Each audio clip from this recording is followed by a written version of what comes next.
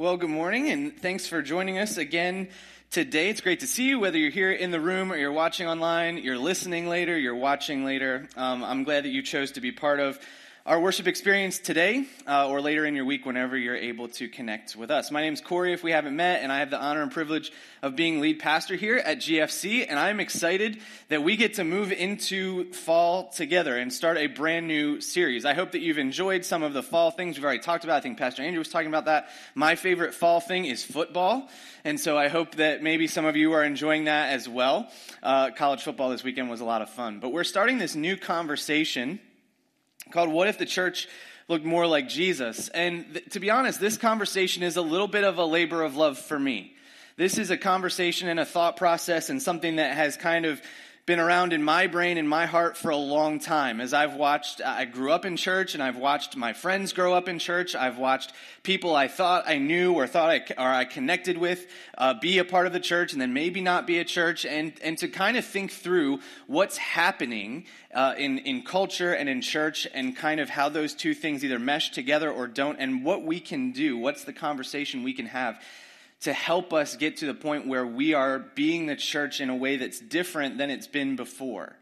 You know, I don't know if you've ever thought about this, and I may have said it before, but the invention of the internet is the equivalent of kind of the invention of the printing press, right? It changed everything.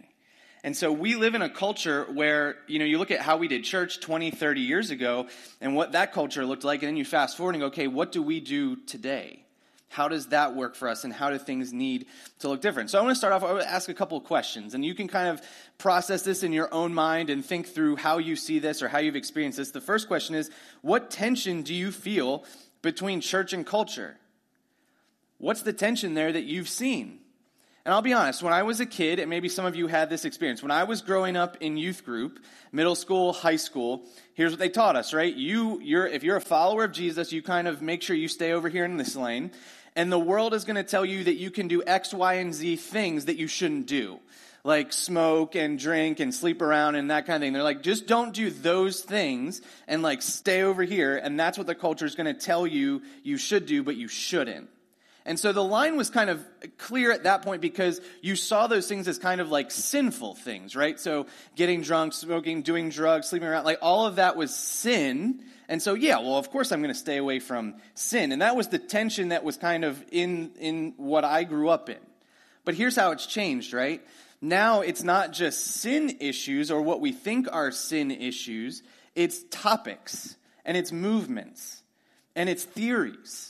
And so now all of a sudden we have to kind of choose, okay, on which side of this am I going to choose and where am I going to land on this? And here's what gets really confusing. Like most of my friends growing up, even if we went to a different youth group, if we grew up in church, it was kind of like, oh yeah, we're not going to do drugs or get drunk or anything like that, right? But now it's like churches have picked different sides.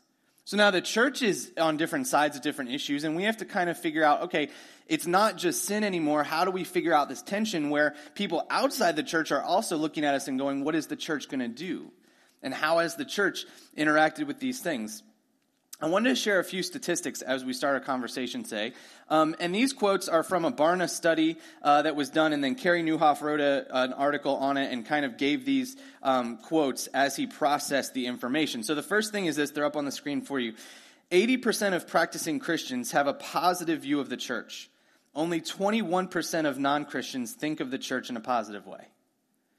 So let's time out first on that 80%, right? That means like 20% of you sitting here don't even like us. Right? I'm just kind of kidding. But like at the same time, there's 20% of the church that says we don't view the church in a positive light. But then you look at the 21% of non-Christians think of church, so there's a large portion of people outside the church who don't even just look at us in a positive light.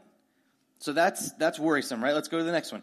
85% of Christians trust the Christian pastors in their community. Less than half of non-Christians feel the same way. Now, what I don't want to say is, oh, well, you should trust me more because I'm a pastor, right? That's not the case. However, years ago, right, in culture the way it was, usually if you met a pastor versus someone else, it was like automatically, well, at least the pastor is like trying to do something good with their life. I trust that they have a higher calling. I trust that they answer to a higher authority. So there was just kind of that idea. That idea is just dropping. And I know pastors who don't even want people to know they're pastors when they first meet them because of the way they treat them differently. And then this is true too. Millennials are twice as likely as boomers to think their church is detached from the real issues facing their community. And so when they look at the church, millennials, people my age and younger, those generations are looking at church and saying, you're detached, you don't understand your community, you're not engaging in community the way that the church is supposed to. And so we've got a little bit of this negative view of church that ends up getting into the mix. And I don't think this is necessarily new. Like, no one's sitting here going, I can't believe people don't like the church or have frustrations with the church or think this, right? We've kind of been on this trend, but things have shifted a little bit differently. And there's this word that kind of floats around in our culture, especially in Christian culture. Maybe you've heard it before. Maybe you haven't heard it. Maybe you're just not sure what to do with it. But it's the word deconstruction. And so what is deconstruction and why is it happening? And I want to explain it just a little bit. It kind of is around like people my age and a little bit younger, a little bit older. There was this movement, and it continues to happen, where people who grew up in church, like myself, like many of us, have gone through and now come to, they go to college, they become young adults, they get married, and they look at what they were handed as their faith, and they go, I don't know that this works for me anymore. I don't know if I believe it anymore. I don't know if I believe it just because my parents told me, or my teacher told me, or my pastor told me. And so they get to the point where it just doesn't make sense for them, and they take their faith and they kind of set it aside. And some of them even respond to it, and they go, they are viscerally against it.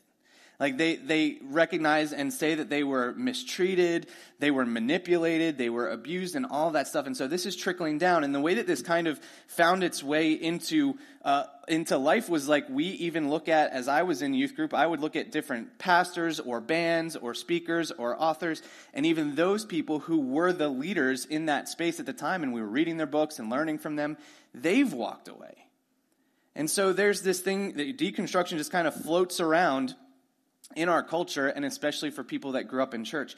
And so the question I want to ask is how can the church impact this trend? When I was young, I keep talking about when I was younger. It's like I keep talking about me. I'll stop talking about me in a little bit. But when I was younger, right, the idea was if you go to college and a professor teaches you something different than what the Bible teaches you, you might fall away. That was the phrase that was used. But what happens now is it's not just professors, it's not just anybody. Like I said, the internet has changed things where anybody from anywhere can have an opinion on anything and put it out there. And so now we have this space where we have to figure out what's true, what's not, and how do we influence people and hand them a faith that actually matches with who Jesus is, so that when they get older, when we grow up, when we meet different circumstances in life, that doesn't change in our view. And so I want to work through this. We're going to do this for about 5 weeks. And my hope is this. My hope is, first of all, that we can engage as followers of Jesus and say, okay, how have we seen things done wrong? How can we do it better in the future? How can we be the kind of people that hand a faith down to others that connects with them for the long term? That they don't have to rethink it. They don't have to have a different view of Jesus. That we give them who Jesus actually is and help them understand that. And I hope that this finds its way to ears of people that maybe are thinking about deconstruction or maybe that don't know Jesus at all, and you get to listen in and just see how we have this conversation and say, what is the church actually talking about, and how does this church see the way that things should move forward? And so I hope if that finds you, if you are walking through deconstruction or you're just not a follower of Jesus, that you find this and you would engage with us in this conversation for a few weeks. So here's where we're going to start today with Scripture. We're going to go to Luke chapter 24. And so again, if you would like to, you can scan the QR code on the back of the Next Steps card or on the screen. That'll take you to our follow along. You can do that. If you're watching live, you can do that as well. And you can see all the verses and all the notes. You can ask a question. You can submit a prayer request. Please, again, I say this, ask a question. If I say something today and you're like, that doesn't make any sense to me, or I disagree with you, please ask the question. I would love to engage on that topic with you. So Luke chapter 24, we're going to start in verse 13. So verses 13 and 14 say this.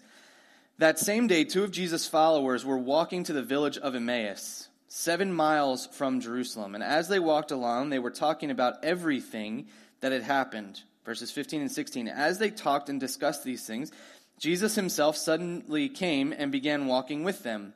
But God kept them from recognizing him. So let's just pause for a minute. This is right after the resurrection. Okay?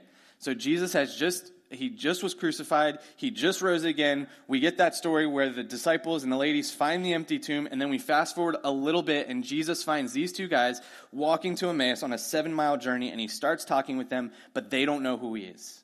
They don't know yet that there was an empty tomb. So they have no idea that this is Jesus.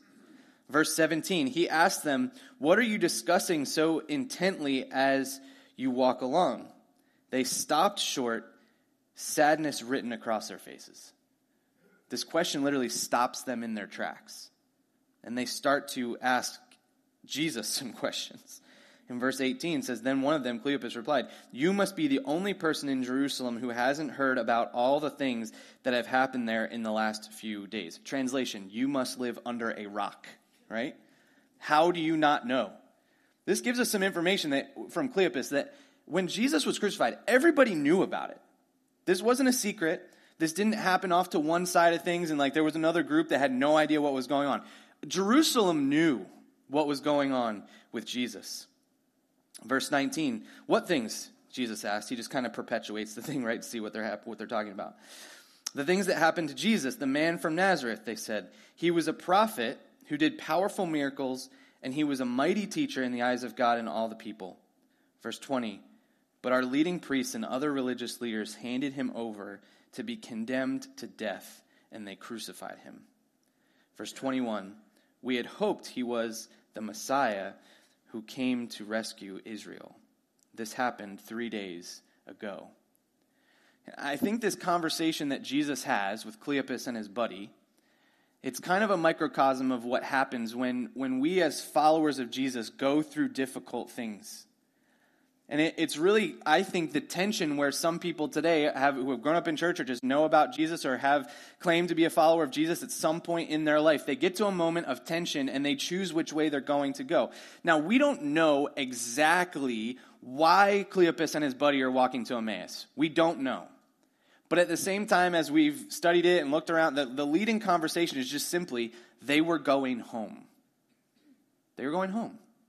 They had followed Jesus all this time, maybe for a couple of years, and all of a sudden everything changed, and they just said, well, back to what we know.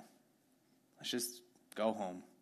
It's over, right? We're not going to do this anymore. We're just going to go back to where we came from. And there's a few things I want us to understand about this conversation and about what we can do with this. And I think there are some things as followers of Jesus that we need to get to the space where we recognize these things as true, and they're kind of, to me, foundational for the way we move forward with our faith. And I want to say, if there's anybody processing deconstruction, or you know someone who is, or you've engaged in that conversation, nothing I'm saying is to disparage anything you've experienced or felt. But at the same time, I want to say that I think these things have to be true if we are going to follow Jesus, and we have to recognize the truth, especially in this story that we just read. And the first thing I would say is this, that your plan for you and Jesus' plan for you are rarely identical. Here's what I mean by that. Sometimes when we decide to follow Jesus, we decide we're going to go after him and we're going to build a relationship with him. We're going to go where he calls us, but we hand him the roadmap and we say, this is what I plan on doing, so take me there. The problem with that is we're not actually giving our life over to Jesus. We're saying, I want you to come along for the ride, Jesus, but I also want to make sure I go where I get to go. And what I'm saying is, rarely, if ever, when you decide to follow Jesus, does your life look like the life that you had necessarily planned. Just case in point, right? When Becca and I got married, we did not have on our roadmap bingo, like move to Pottstown and then move to Bowmansville. We didn't have it. We weren't against it, but we didn't have it on. We didn't know that it was going to happen. In fact, the very first time I ever went to Momentum with Gateway, so that's our youth conference that happens in our fellowship, right? I was with another church that's in the fellowship. We met for the bus in the New Holland parking lot. I had never been here before. I had no idea. I knew Tim like a little bit. This is where we met. If you told me I would be the pastor here, I don't know, 8-9 years later, whatever it is, I would have called you crazy. Because I didn't know, right? I didn't have any idea that this is where I would be. And yet that was Jesus' plan for me. And so we have to recognize that sometimes the way we plan life to work out isn't where Jesus is going to lead us. And if we continue to hold on to the roadmap and try and tell Jesus where to take us, that's going to cause some tension that's not going to work out. That's going to be a problem. Because we're always going to be pulling against Jesus and God's plan for us. And then we're going to have to choose which way we go. Do we stay in the difficulty, or do we decide to kind of take our ball and go home and walk away? The second thing I would say is this, that the people you trust and people in leadership are going to let you down. And I don't say that to say if somebody has let you down or you've had a frustration with a leader or someone has even abused or manipulated you. I'm not saying that to excuse it, right? That's not the case. But at the same time, we have to see people as others who are going to make mistakes. They're not perfect. And sometimes what happens is we have conversations, we see in the news, we see online, whatever, another leader has fallen away, or another pastor walks away, or another pastor quits, or another leader does X, Y, and Z. But look at the guys on the road to Emmaus. What did they say? They said, we thought Jesus was amazing, and our leaders that we trusted, they killed him. And they failed. They did. But here's what also is true. Their failure didn't change who Jesus was. And so sometimes we have to look at human leaders and say, we're going to screw up. Like, I'm going to screw up. Like, it's going to happen. I'm going to make a mistake, right? I'm not perfect. And yet we can share grace with one another and say we recognize that we are not perfect people, but that there's times where we are sinful human beings, and that comes out. And so we have grace with one another. So we can't put leaders on a pedestal that just to fall off of and then to say, well, when they fall, that we're going to walk away from them. There should be this mutual grace that happens as well. And I would also say this, that your vision or my vision for the world will never be the same as Jesus' vision for the world. There's times in life where we get to the point when we go, well, I don't know why God did that. I don't understand it. Why would he do this? Why would he allow that? If he's good, if he is righteous, right? If he's in control, how come all of these things happen? And those are good questions, and I ask those questions. But here's what I also know to be true, right? God has given me and you about a postage-size stamp of responsibility in the universe, right? So for me, like, I have a family, I'm a pastor here, I coach at times, I do different things, like I'm in charge of my kids, like that kind of thing. Like, we get to be responsible for whatever God has given us, and it's about this big, right, compared to the rest of the universe. And we still screw that up, right? We still make mistakes. We still make a wrong decision. We still have the wrong motivation. But then we turn around and go, I can't believe God in all of his infinite wisdom can't understand things the way that I see them.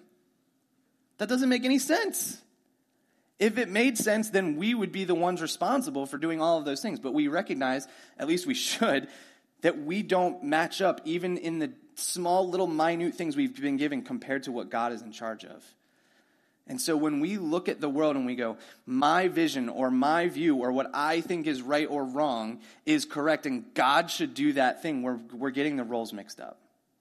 We're putting ourselves in a place we shouldn't be. And the last thing that I would say, and this is where I kind of want us to land, I want us to hold on to this and I want us to process this as we go through this conversation, is this, that Jesus must become Lord and not just Savior. Now, some of you are going to go, that sounds weird, Corey. What does that mean? Let me help you understand, right?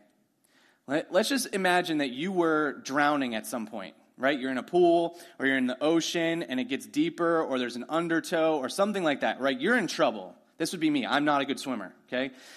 So if I got in trouble, like I would need someone to jump in and save me. And so someone does jump in to save me and pulls me out, right? And if that happened to me or you, we would automatically be like eternally grateful to that person, right? That would be something that we would celebrate. We would want to, if we didn't know them, we would want to know their name. We would want to be excited about that. If we knew that person or we got to know that person better and we had to introduce them to somebody else, what would we say? We would say, hey, this is my friend Johnny. He saved my life, right? That would be like the first thing out of our mouth. We would be happy and excited to introduce people to the person who saved us, and we would be eternally grateful to that person. Here's what would be really weird, though. If that person showed up at your door every morning and was like, here's the list of things to do for today. Or here's what you're going to be doing. Here's what you're wearing. Here's where I need you to go. Here's what I need you to do. You'd look at that person and be like, wait a minute, like you saved my life, but you don't like get to run my life. You don't get to be the one who tells me what to do. You don't get to be the one who shows up and makes all the rules for me. And I think this is the way we treat Jesus sometimes. We go, yes, you saved me from hell, but you don't get to tell me how to live after that. And this is the difference between Savior and Lord. The person who saves us, yeah, we're excited about that person. And we may even say, yeah, we go to church and we invite other people to church and we're excited to tell them about Jesus. But then when it really comes down to it, we go, but I'm going to make my own decisions. And I don't want to live like Jesus is my Lord. I just want him to be my Savior. I want him to keep me from going to a bad place. But I don't want to look like him every single day. This is the tension where people look at the church and go, you don't even believe what you say. Because we get really good at looking at other people and saying, you're a sinner and you need to repent and change from what you do. And repentance is a massive part of the gospel. Like, that has to happen. We can't set that aside. But then we don't go any further than that. And once someone just says, okay, I won't sin anymore, I know Jesus, we've had a bad habit, not just our church, but the church as a whole. We've had a bad habit of just going, okay, you raised your hand, you stood up, and now we're going to move forward and just live like Jesus. But there's no discipleship that actually happens. And discipleship is the process of Jesus being our Lord and not just the guy who saved us from hell. And the problem here is that a lot of people have a good opinion of Jesus. In fact, if we look at verse 19 again of Luke 24, Jesus says what things, right? And they say, the things that happened to Jesus, the man from Nazareth, they say he was a prophet who did powerful miracles, and he was a mighty teacher in the eyes of God and all the people. Here's what, in my experience, this is true. Almost everyone is somewhat impressed with Jesus. Almost everybody. If people would say, even if they don't believe he existed, they would like, if he did exist and he actually lived this way, that's pretty good. Like, if we just take the teachings of Jesus and live those out, those aren't bad. Even if you don't believe in Jesus at all, you usually look at who Jesus was and if it was true and go, he's a pretty good dude. But at the same point, some of us never move past that. We're impressed with him. We want the benefits of the relationship with him, but that doesn't equate to him being Lord of our lives. And just being impressed with him doesn't mean that we ultimately trust him. Because many people will do that, even if they don't believe in him, but they won't hand their life over to him. David understood this in Psalm 23:1, right? He said this was the first verse of Psalm 23, one of the most famous Psalms. The Lord is my shepherd, I have all that I need. Same word, Lord. He's in control. I have everything I need. He's the one I trust. I have everything I need. He's going to lead me. I have everything I need. There's nothing else to add. And the question is, do we actually believe that? And do we live it out? Another passage I want to go to today is John chapter 6.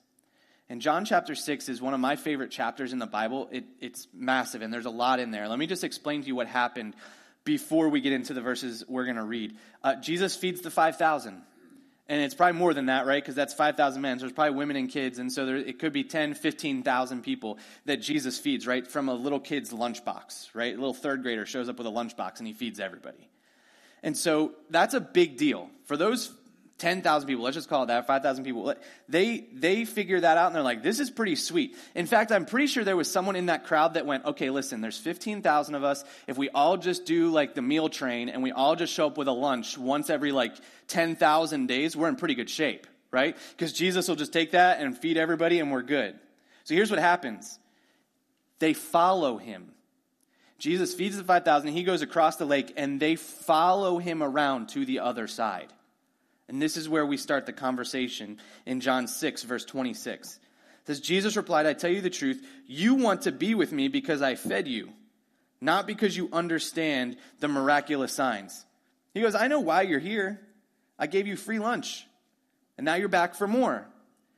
But this was a setup. Jesus knew what was going to happen. He was inviting them in to understand something even deeper. In verse 27, he says, but don't be so concerned about perishable things like food. Spend your energy seeking the eternal life that the Son of Man can give you. For God the Father has given me the seal of approval. He goes on in 28 and 29. They replied, we want to perform God's works too. What should we do? And Jesus told them, this is the only work God wants from you. Believe in the one he has sent.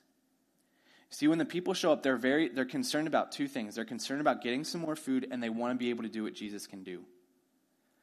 They're very concerned about who? Themselves. What can we get out of this?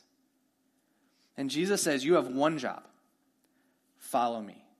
Believe in me. That's your job. You do that, the other things will follow. But that's what you have to worry about first. We're going to bounce around a little bit in this chapter. We're going to keep going down, but we're going to skip some sections. So we're going to go down to verse 35 and 36. Jesus replied, I am the bread of life. Whoever comes to me will never be hungry again. Whoever believes in me will never be thirsty. But you haven't believed in me, even though you have seen me. Verses 37, 38. However, those the Father has given me will come to me, and I will never reject them. For I have come down from heaven to do the will of God who sent me, not to do my own will. This is the example Jesus gives. He goes, this isn't about me. This is about me doing the will of the Father. So even in following Jesus, he gives us this example of we get to set aside the roadmap, right? When we decide to follow Jesus, we're saying my stuff goes to the side. And what Jesus wants comes to the center. And Jesus, we know, he said this here, and then in the garden, right, he says to God, not my will, but yours be done. It was not something he wanted to do to go to the cross. But at the same time, he would be obedient in that. And he's teaching these people, it's not about you, it's not about you, it's not about you. It's about following me. Verses 41 and 42. Then the people began to murmur in disagreement because he had said, I am the bread that came down from heaven. They said, this is Jesus. Isn't this Jesus, the son of Joseph? We know his father's mother. How can he say, I have come down from heaven? Now this is interesting, and I try not to look at people in the Bible and be like, they're so silly, right? Because we would do the exact same thing. But here's what they just saw. They're saying, we just saw you feed everybody from a little kid's lunch, right? We're back for more. We want to be able to do the miraculous things you do. And then when Jesus says it's a little bit more complicated than that, they go, we don't trust you. We know your mommy and daddy, right? They go, what I understand about this world is more important than the guy that just fed all these people and can do these amazing things. They say, my worldly understanding of this is greater than what Jesus is telling me to do. And they get stuck. Even though they've seen these incredible things, they still won't trust him because they know who his mom and dad are. They just don't see it. In verses 47 through 50, it says, I tell you the truth, anyone who believes has eternal life. Yes, I am the bread of life. Your ancestors ate manna in the wilderness, but they all died. Anyone who eats the bread from heaven, however, will never die. This is important. He says, whoever believes in me has eternal life. He's like, the belief is the first part, right? You have to take that step, but then there's steps that come after that where you have to continually follow me. That discipleship process has to happen, and there's difficulty in that. It's not easy. We go down to verses 66 to 67. He says, at this point, many of his disciples turned away and deserted him. Then Jesus turned to the 12 and asked, are you going to leave?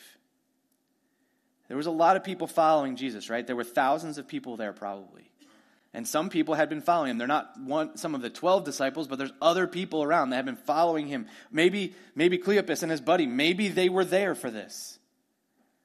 And they walk away because they can't handle it. And so Jesus looks at the 12 and says, are you going to leave? And this is where Peter speaks up. And sometimes when Peter speaks up, it's a little dangerous. But Peter speaks up in this moment, and it's really, really good. He starts his next sentence with, it says, Simon Peter replied, Lord.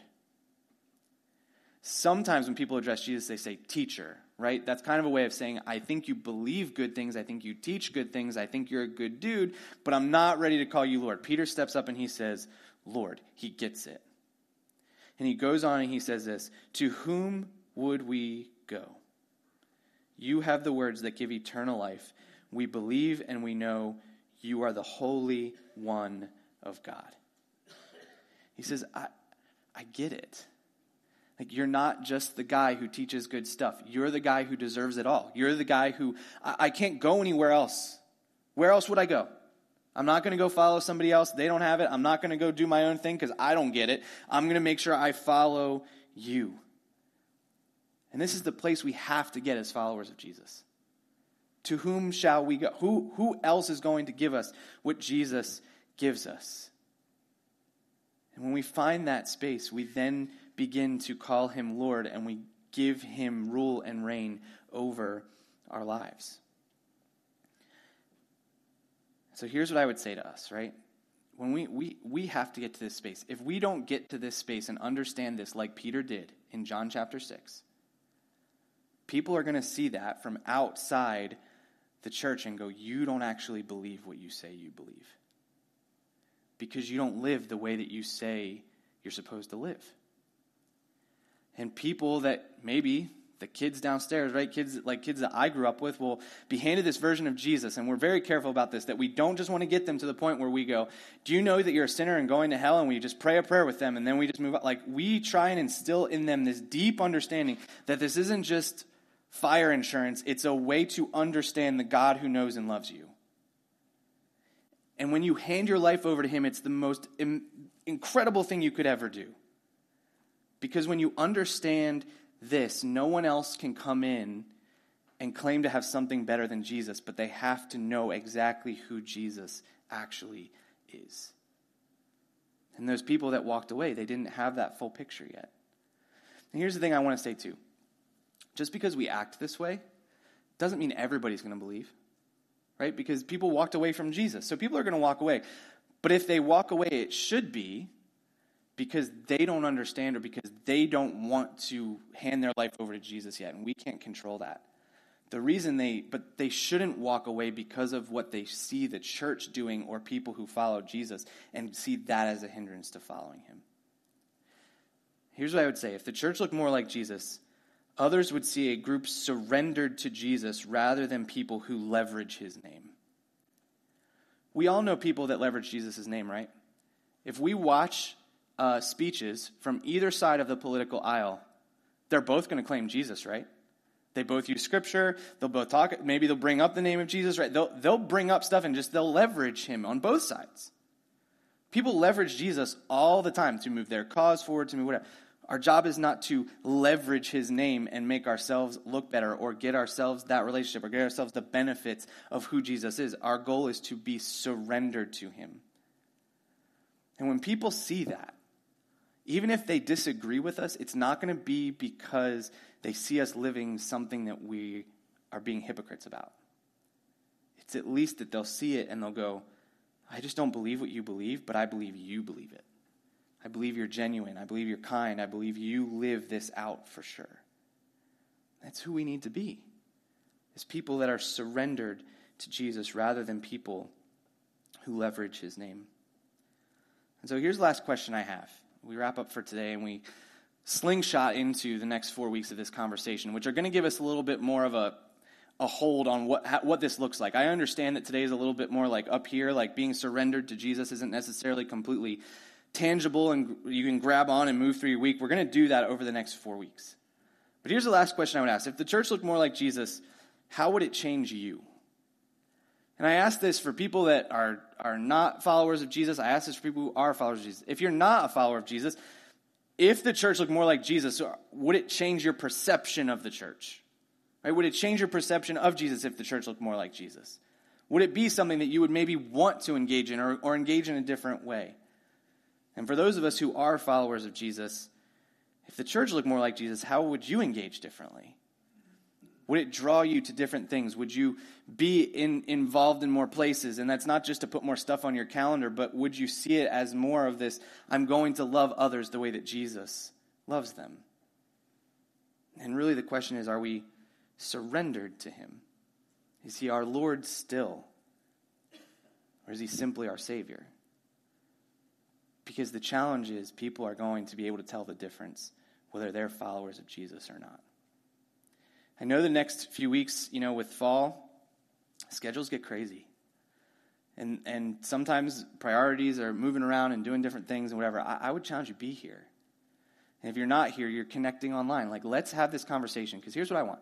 I want our church, right now I am talking about just us. Like, I want GFC to be the type of church that people look at and they go, those people believe what they say they believe. Those people live what they say they believe. Those people actually do try and look like Jesus. They're not going to necessarily agree with us all the time or say that we're on the same side, but they're going to look at us and they're going to go, those people, man, at least I know they're not hypocrites. At least I know I can trust them. At least I know when I come here, no matter what I believe, I am loved. That's what I want. And that's what I think Jesus calls us to, that we would be surrendered to him. Let's pray. Lord, we're grateful that you have chosen us even though we are not perfect. We're grateful that we get to be your church and that you've given us a mission. We're grateful that you've put us here at a time that for some of us may seem like is just crazy and we don't know what to do with it and we don't know how to respond. But you've chosen us on purpose to be the church at this exact time, in this exact place. And I ask that we would step up to that. I ask that you would be Lord to us and not just the person who saved us. That you would rule every day and that we would be completely surrendered to you. I pray that would be the case so that we honor and glorify you, but also so that people outside the church would look at us and see a difference. That we wouldn't be the hindrance to people following you, that we would be a bridge for them to understand just how much you love them. I pray that you would help us to encourage and sharpen one another in this as a church family. In Jesus' name, amen.